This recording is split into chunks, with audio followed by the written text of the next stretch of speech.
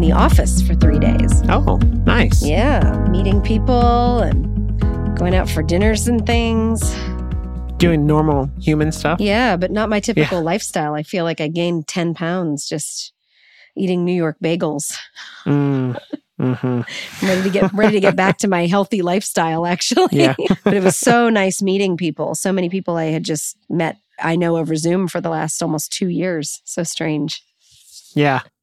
Yeah. You and I get to Very meet the end of April, which will be awesome. Like for the first, for real. That'll be cool. Oh, for the VP meeting? Yes. Yeah. Yeah, I'm excited. Yeah, me too. Yeah. So I did drive down here just a little bit ago. Dazed and confused. Yeah. Fresh off the road. Fresh is one word for it. So it's all good. So how have you been? We haven't talked in a long time. Once again, life gets in the way. Things are going really well. Just got back from Houston. We went to NASA for Amelia's school. Like it was a field trip. Nice. So they made a weekend of it. It was pretty cool. Cool. It was nice. Never been to NASA before. Yeah.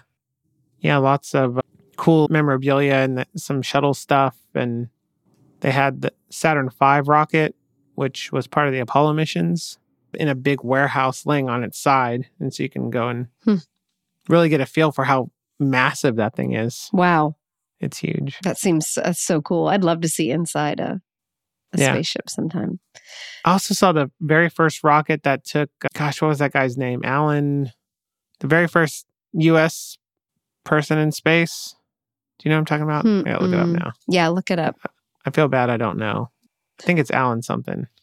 First U.S. in space. Alan Shepard. Oh, yes. I know that name. They had the rocket there that Alan Shepard went to space in. And I was like, there's no way. That it looked flimsy and tiny. Wow. It was crazy. It's like, it was crazy. Oh, that's scary. It's like, why would someone ever agree to get in that? And yes. It's like seeing the barrel that someone went over Niagara Falls in. Like, why? Yeah. Yeah. You see the Saturn V and you're like, okay, this makes sense. It's like a proper rocket. You see the shuttle, like the little airplane looking one. Mm-hmm. That kind of makes sense. Actually, they had the Falcon 9 rocket there from SpaceX as well, which was smaller than I would have imagined, but that made sense. But the Alan Shepard one, I was like, there's no way. Like that dude was brave. He had to be looking at it. Is that thing gonna brave and also reach crazy orbit? Yeah.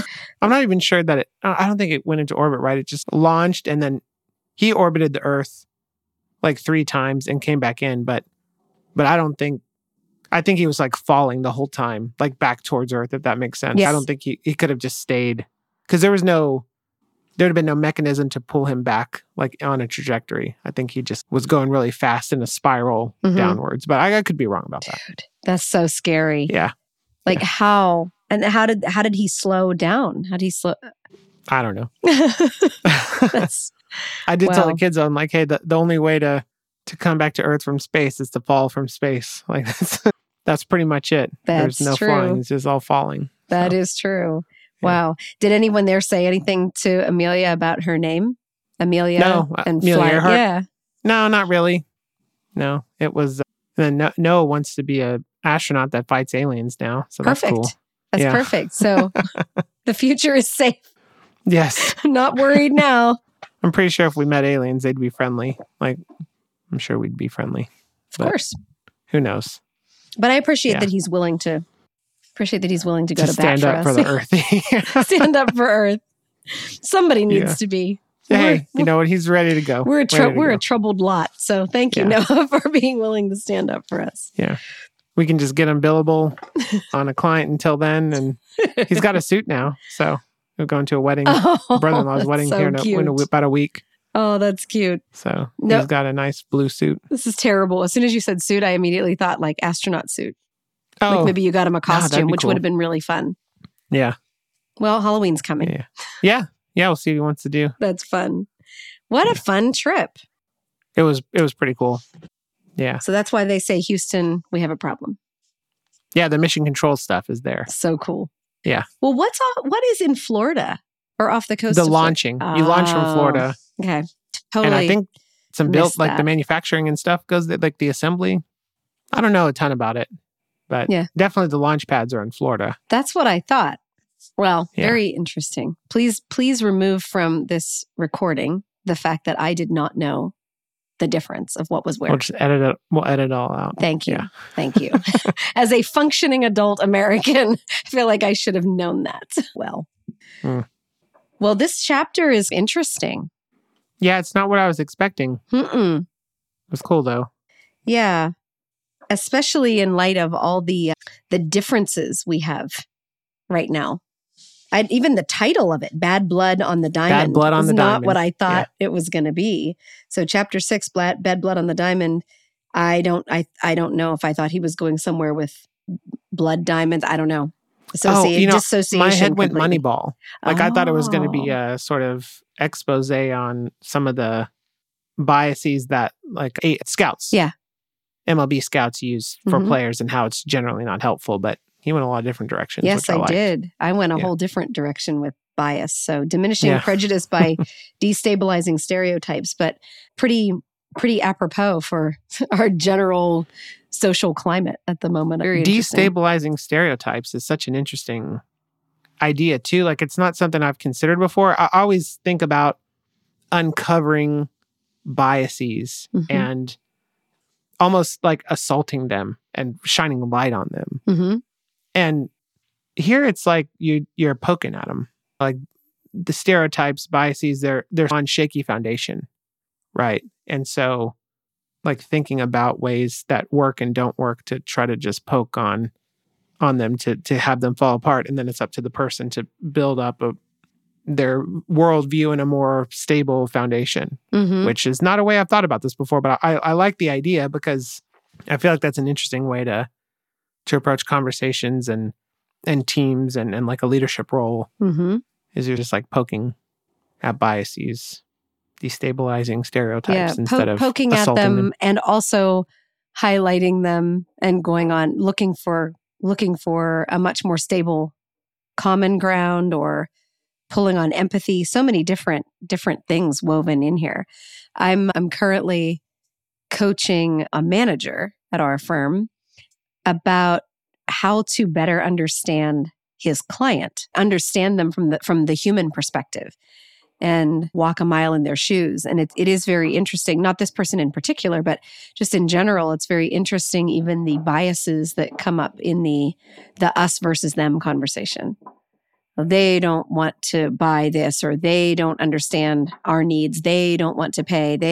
There's always this very easy and not quite accurate way of creating a bias in every single conversation.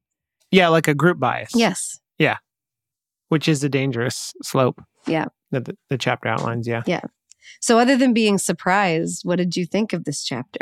So I was surprised at how, what's the word, aggressive sports fans are about their team. So I watched I'm a Cowboys fan, which is depressing most of the time. But I don't know. There are Cowboys fans that, for instance, hate the Redskins and the New York Giants. I guess Washington football team now. But when I watch them, I want them to win because that puts us in a better playoff position. You know what I mean? I'm not like, oh, I hate the Giants. They're a terrible garbage team or whatever. I'm just saying, oh, this is a division game. It's important. And so the fact that you have Yankees fans saying it would take the Boston Red Sox to play Al-Qaeda for me to root for them, and maybe then I wouldn't, is a crazy level of, maybe I don't mean crazy, but it's an intense level of loyalty to a group that is not helpful. Yeah. I have more firsthand experience with that for sure. Lots of sports fans in my family, and there was a lot of hate of very specific teams. And the early mid 70s is a little early for us, but I remember hearing stories of my dad and his brothers watching Pittsburgh Steelers and Dallas Cowboys football games and hating the Cowboys. And then it became the Steelers and the Cleveland Browns, and then the Baltimore Ravens, because the Baltimore Ravens were once the Cleveland Browns, and the list goes on and on. But yeah, there's some significant hate.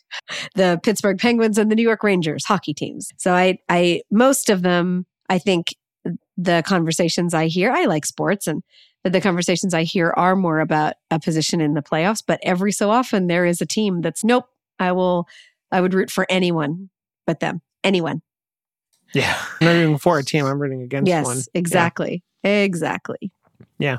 And it was interesting too, because you and I are big fans of like individual responsibility and things like that. And it turns out a lot of the remedies for destabilizing group biases and stereotypes is not quite the one-to-one relationship building, empathy building, because then it's easy for the person with the group biases, which you and I have a ton of, to use that example as an exception to the rule, not, oh, maybe I need to rethink this whole group this person's a part of. Mm-hmm. And again, there's more I think, isn't this true? I'll have to fact check myself on this one, but I do think when you slice a group of humans, there's more variability like in a group on a bell curve than across groups as well. And so you're much more likely to find like massive swings in whatever you're slicing on within the group itself. I think that's true. I'm not 100% sure though. He alluded to something like that in the chapter about groups having more in common than not, but they certainly don't experience one another or perceive one another that way. Yeah. But that alternate slicing is interesting. Yeah. The building empathy thing, it does take as part of the equation, but it certainly didn't. It solves for the one-on-one, which makes sense and builds trust, but it's not a way to break down beyond that scale, like the group stereotypes, which was interesting. Yeah. Yeah. The more I got a chance to, because I was driving, I got a chance to listen to this chapter a couple different times, and was just made me hyper aware of all the biases around me everywhere I look, including myself. And it's just one of those things where if you don't, as soon as someone makes you aware of it, then that's all you can see thing. Yeah, right. You maybe didn't hear a song being played until someone says, "Oh, I really like this song," and then you can't unhear the song. But I can see them everywhere in my life. And I like to think of myself as a pretty balanced, fair person. But at work, in my family, the constant assumption of something lesser about that other person or group of people. Yeah. Well, that's helpful, right? The getting yourself or other people to pause and reflect about the stereotype and why they hold it, why we think the way we think, is a good way to poke at the stereotype itself, to destabilize it. Yeah. And some of the interesting facts he listed his were some around the KKK, but some of them were also around sports figures where people don't even know why they have a certain bias. Just that I grew up this way, or this is what other people told me, and I didn't check my facts, or this was what my clan, if you will, my group, my family unit was encouraging me to do. And so I just became that I just took on these beliefs without actually thinking for myself and asking why. Yeah, and that led to my favorite concept in the chapter, counterfactual thinking, which is basically imagining ways which events in your life might have turned out differently.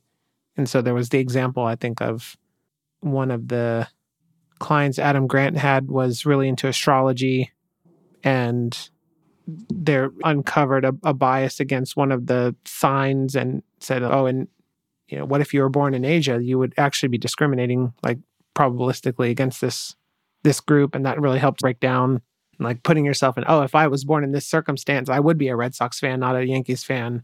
I would actually not like this group instead of this other group. And so it comes back to the arbitrary nature of what we talked about before, but also it helps you get outside yourself a little bit and think through, what would my life be like if these things were true? And I think that kind of helps as well. So counterfactual thinking, I think, is really beneficial in several areas of life, but when we're talking about addressing stereotypes, it's definitely helpful. Mm-hmm. Yeah, that was really interesting. It never, first of all, never even occurred to me that one could be biased against another person simply because of their zodiac sign. But if you believe that that person is born with a set of attributes because of the time in which they were born, then I guess I can understand it, although I don't. It's fascinating to think that one could be biased for that reason. Yeah. Well, and here, I'm looking it up in the book now. So if you're a Virgo, and I don't even know what that means, in China, there's evidence that you typically get discriminated against in hiring and dating because you're stereotyped as being difficult and ornery. Yeah. So I think in the book, the word in Chinese, the word translates to virgin. And where maybe in Western cultures that has more of an association with youth and innocence. Specifically in the example he cites in the book, the translation of the word is associated with old women who are virgins. Think like an angry, grumpy librarian almost. So someone who's very picky and structured and not very friendly or warm. So, yeah. And in my mind, I think that's ridiculous, but I know that there's a dozen that if were articulated to me about ways that I think, I'd probably nod in my head, yeah, that's true. And other people would say that's the silliest thing I've ever heard, which is, I think, an interesting maybe side angle of this chapter, which is, and it goes back to pointing out the arbitrariness of the stereotypes. Is like, it really is ridiculous. If you take a third party objective view, it's almost always silly, seems silly, but yet you hold on to them so tightly. You're muted. Thank you. I agree with you. It sounds ridiculous. And then I think that is it not equally ridiculous for me to have a bias against someone who's born in whatever, I'm just making something up, South Georgia or something, simply because of where they're born and what I have known before about South Georgians as a Northerner. Certainly my data isn't completely baseless, but it is, if I'm extrapolating it to someone who hasn't proven to have that attribute, then it's a bias. Yeah. Yeah. So interesting. So we're in this interesting role as leaders, and maybe, one thing we've been talking a lot about lately, and we touched on last episode too, is the future of work, sort of how are we going to ask people to come back to work and all those things. And there's all sorts of biases I have that people who joined the workforce who have never known coming into an office 5 days a week also have biases, right? And so, like, how do we get past that sort of just differing worldviews about how work is done? That's going to be really interesting. And I think if you're not, as a leader, identifying and socializing and agreeing upon like guiding principles, what are we really trying to prioritize here? Right? Then, and in a world where we try to prioritize like human growth and potential instead of revenue or margin or whatever, or just company growth. But if what we're saying, for instance, is we're going to prioritize the individuals who work in this organization, your career growth. And because of that, we have an opinion, an insight around how that happens, which means we can't be 5 days a week remote because we think that in order to maximize your individual career growth, that journeys, right, then that requires in-person collaboration. Maybe not 5 days a week. There's some Goldilocks zone in the middle. And probably has nothing to do with days per week. It's more of like event driven and much more personal than that. But then you're going to come across people who think, I never need to come in. You have to commute and I need to buy a car and I have to go buy different clothes now. That seems silly. And so there's an interesting dynamic there that even in articulating what I think could be a good argument for some kind of hybrid work model, there's still stereotypes, biases in there about how I prefer to work as well. especially as an extrovert. That's one. I just like being around other people. I don't like being at home all the time. Yeah, that's a really interesting application. It aligns with one of my favorite parts in the chapter, which was the part about the highlight about empathy, where someone was more likely to change, to be less harsh toward a person from a rival university, or to be more helpful to them if they understood them to have a real human need, like a financial difficulty or some very health difficulty, something that was essentially out of their control. There was less kind of a less holding fast to one's bias, which when I think about it in the example you're raising of what is our future of the workplace, we do have to empathize. You make a great point. We have to empathize with people who have never been in an office setting, or for whom that isn't the orbit, or that isn't the sun around which we orbit, or people who are introverts, who have perhaps really been thriving in an environment where they're able to turn on and turn off their interaction with people a little more effectively than when they feel like they're inundated and have no choice. Yeah, exactly. It really is a tough scenario, marrying even bias of opinion and bias of structure with this new ask of leaders. Yeah. And preference, right? There's opinion and there's like what you think the future holds and how to be effective in that. But then there's just like what you'd rather do as an individual, which by definition you have to sacrifice part of to be a member of an organization. And so there's that kind of piece that we've experienced our whole lives. Like when you go to school, there's a dress code, right? And I don't think that's fully been articulated or thought through as well either. Mm-hmm. I agree. There's also there's extreme bias toward some to design something, blow the whole system up and design something completely new again. And then from others to move backward. So there's several different variations on a small evolution, a complete revolution, and then the layers of whether or not someone can actually be developed to their highest potential without some form of interaction. And those who are willing to have the interaction will get an unfair disadvantage. Yeah. I Maybe don't know the answer. That's what I've heard. That's one argument I've heard, is that those who are willing then to be present, if you will get an unfair advantage. Oh yeah. I don't know if this is a bias or not. We're just talking about stereotypes. I would be willing to die on the hill that says whatever the average is, it's probably bigger than team, smaller than company. So probably just think about your geography, right? So the campus that you are a part of in your organization. So in ours, that's like offices, right? Dallas office, New York office, whatever.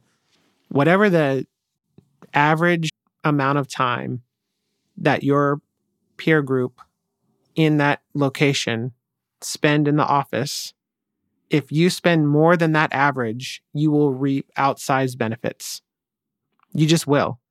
It's the same thing as if you're coming into the workforce. There's studies that show if you work 48 hours instead of 40 hours a week, you make 50% more over a career. Like these things are just almost laws like gravity. They just work out very predictably.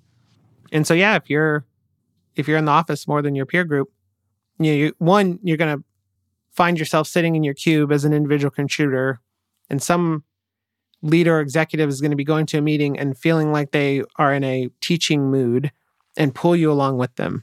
Like, oh, you're next to me. Come here. We got to go and we're going to talk about this thing. Come join. You're just going to be around. You're going to be top of mind.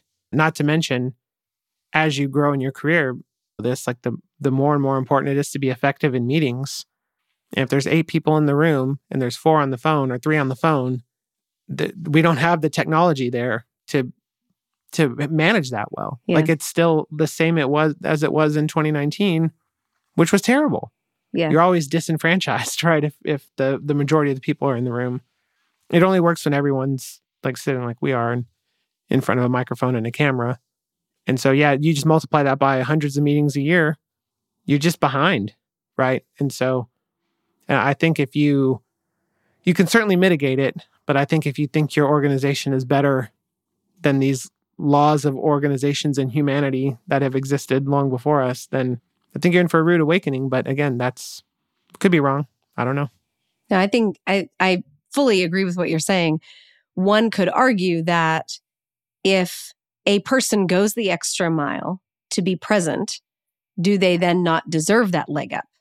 Yeah, and then the counter of that is what if you can't? What if you can't? Right. Right. Yeah, if you have some kind of limiting factor. Yeah. So this gets very complicated very quickly. Very.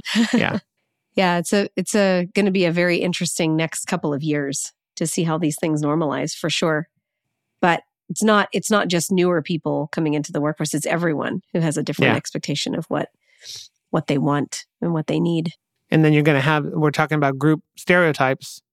You're going to have, and I've legit heard this where a leader has said in an organization that will not be named. It's not ours though. No one ever says, I would hope, but it's all my team players. All my team players are coming in. Oh, that's awful. Mm-hmm. Mm-hmm. Yeah. Yeah, that's pretty terrible. So you're going to have especially on the outliers or the sort of the left most standard deviation and right most standard deviation of the bell curves. Mm-hmm. You're going to build up these group stereotypes around people who are just more in the office and who aren't. Yeah. Right. Yeah. You mentioned something earlier on in a conversation, maybe 20 minutes ago. You just mentioned it in passing though about the intentionality of getting together. So is it really just in the future? Is it possible to work around this by not having presence or availability? Presence is a skill. Presence isn't a skill. But so what if you indexed around intentionality of getting together and made it possible for people, regardless of what their golf style handicap is, regardless of whatever they need to work around in life, if you made it possible for them to be present. And that might actually mean for a single parent, mom or dad, might mean you need to provide some childcare so that they can bring their kids and also be present, or any number of things. Yeah. So that's really interesting. Malcolm Gladwell talks about this, I think in Outliers, but I can't hear you. Height is correlated. Oh, you can't hear me? I can now. Okay. Yeah, go back to Malcolm Gladwell. Yeah, Malcolm Gladwell talked about this in Outliers, I think, where height is correlated with the ability to play in the NBA. But there is such a thing as tall enough. The tallest person in the NBA is not the best player. Mm-hmm. Right. And so there's a range, but usually if you're shorter, with few exceptions, you just can't make it. And so maybe there is a presence, like just present enough, where maybe you don't reap all of the benefits of the person who's in the office twice as much as you, but you get 80% of the way there, which is maybe played out over the course of a career could be very impactful, but it certainly mitigates for maybe a season in your life. So if you're on the lower end of being able to come into the office, like maybe thinking about making extra intentionality around the most important sort of gatherings. And then I think sharing your needs too. It's like, I have a young kid at home. I won't be able to come in as much, but I really want to be part of this. Share that so you're top of mind and people just don't think you're flaking. People make up these stories, right, of why you're not acting like them. Right.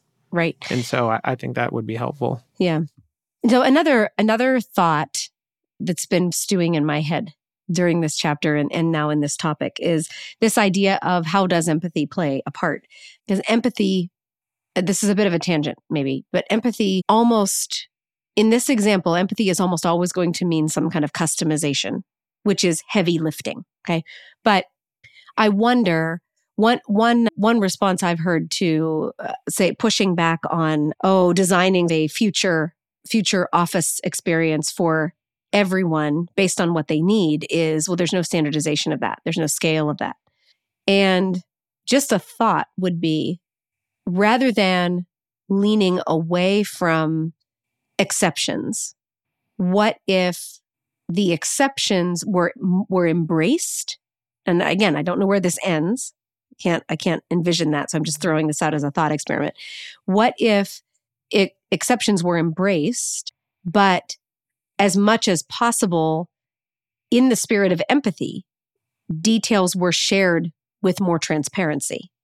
So an example would be, well, we're not going to ask people to move back close, right? And not just because some people don't want to. Some people have elderly parents that need them now that they didn't a couple of years ago, or they've found a better school for their kids and they really can't. So rather than saying we're not going to make exceptions, sharing a bit of the human side of more exceptions so that those who are naysayers, according to Adam Grant, pulling on someone's human empathy makes them more receptive to the need of that other person, even a rival. Yeah. I remember, and this is still in the work from home sort of flexibility thread. This applies so much more broadly. But when my daughter was born, I had quite a commute to the client that I was at. And I had worked out like, hey, if you let me work from home Monday and Friday, that will help me be around and be able to help out. But also I will use the time I would have spent commuting, I will work those hours. So you're going to get 44 hours a week for me for the price of 40. Mm-hmm. And that worked for a little while. And then like people started complaining because it was an exception, right? Right. And so there's this, like this thing worked out for me as an individual. There was no vocabulary around like these exceptions. Maybe I should have gotten it. Maybe I shouldn't have. But I do think that flexibility, those exceptions should come with some visibility, right? So again, people are going to assume the worst. And so you should have to share maybe a little bit, not maybe I have this specific medical condition, right? Like that wouldn't make any sense. But like as much details as you can share, the more the better, the more empathy you're going to get, the more you share. And also there's an added level of responsibility. Like you're getting some value. The organization is bending towards you, which is hard to do. What are you providing back? I think that's a fair question. Like you should view it as a bit of a trade. Yes. Not just something that you're entitled to. Sure. Yeah, that's good. That's good. Yeah. I think the more we can share a little bit of that human journey with each other, it's almost like asking, it's the golden rule, right? How would you want to be treated if it was you? You would actually want to be the exception. But that's not where we go. Hence his chapter on destabilizing stereotypes. So yeah, and you had mentioned earlier, like the whole some people want to break down and start over. I'm wired that way. Like in my head, part of me is let's just kill this thing and build it up from scratch. But over the years, I've realized that I'm not smart enough. There's a lot of, and so Netscape tried this with I think Mozilla Firefox, where they were tired of Netscape Navigator not being modern when browsers first came out. And they said, we're going to rewrite the whole thing. And that ended up being a terrible business decision because you lose all of those like late night 3-week pushes to fix some kind of esoteric bug that you've like finally worked around and have it stable. Like all of that sort of compounding. We don't ever design things perfectly architected from top to bottom and it works as designed. It's a bunch of little tiny tweaks and bits and bytes and pushes and pulls that over the course of years, you don't really realize how much has gone into it. Now, you get a lot of drift. There's certainly a lot of downsides, but you can't just pull everything out because you lose all the hard work that was put into solving very real problems that you're going to have to go and resolve now. And so I think that's tough. And one thing we're doing too is at the team level, we're going to have teams basically decide for themselves like what the right cadence is with some guardrails. And then we've said it's going to be up to the leaders on the account to go and advocate for the team's preferences. We're going to put in together a working agreement. And some of those will have constraints about, we have real work that needs to get done. We can't be lost on that. And does anybody in this meeting want to have the responsibility and accountability for deciding for your peers and your team what the rules are? Do you really want to do that? Because you don't know what they have going on. Like that kind of thing. Do you want to hold everyone around you accountable to the rules that you set? Mm-hmm. I bet not. That's a heck of a weight to carry. Yeah. It's a lonely job being a leader. Yeah. I don't want that. No, but we do it, but we still do it all the time. Yeah. Right. This was a much deeper chapter than I thought it was going to be. Yeah, I was like, we're only going to talk for 8 minutes on this. What are we going to? We're going to have to find some time to fill it. But we'll fill it up with talk about NASA. Yeah, that's right. Really, really interesting. Thanks for taking us there on the future of the workplace and that time. Yeah. That's really interesting. Yeah, it was accidental. But I think the counterfactual thinking piece is a good place to start. And guiding principles, right? So what would it be like if I just graduated a year ago and this is all I've ever known? Mm-hmm. What kinds of things would I be viewing differently? And then what are the core principles, priorities, whatever, that we're really solving for here, right? Mm-hmm. And I think that's a good way to say it. The decision is this, the guardrails are this, because we are prioritizing this. Yeah. And if you don't like that, we can have a discussion about it. There are probably other organizations that will prioritize the thing that you want.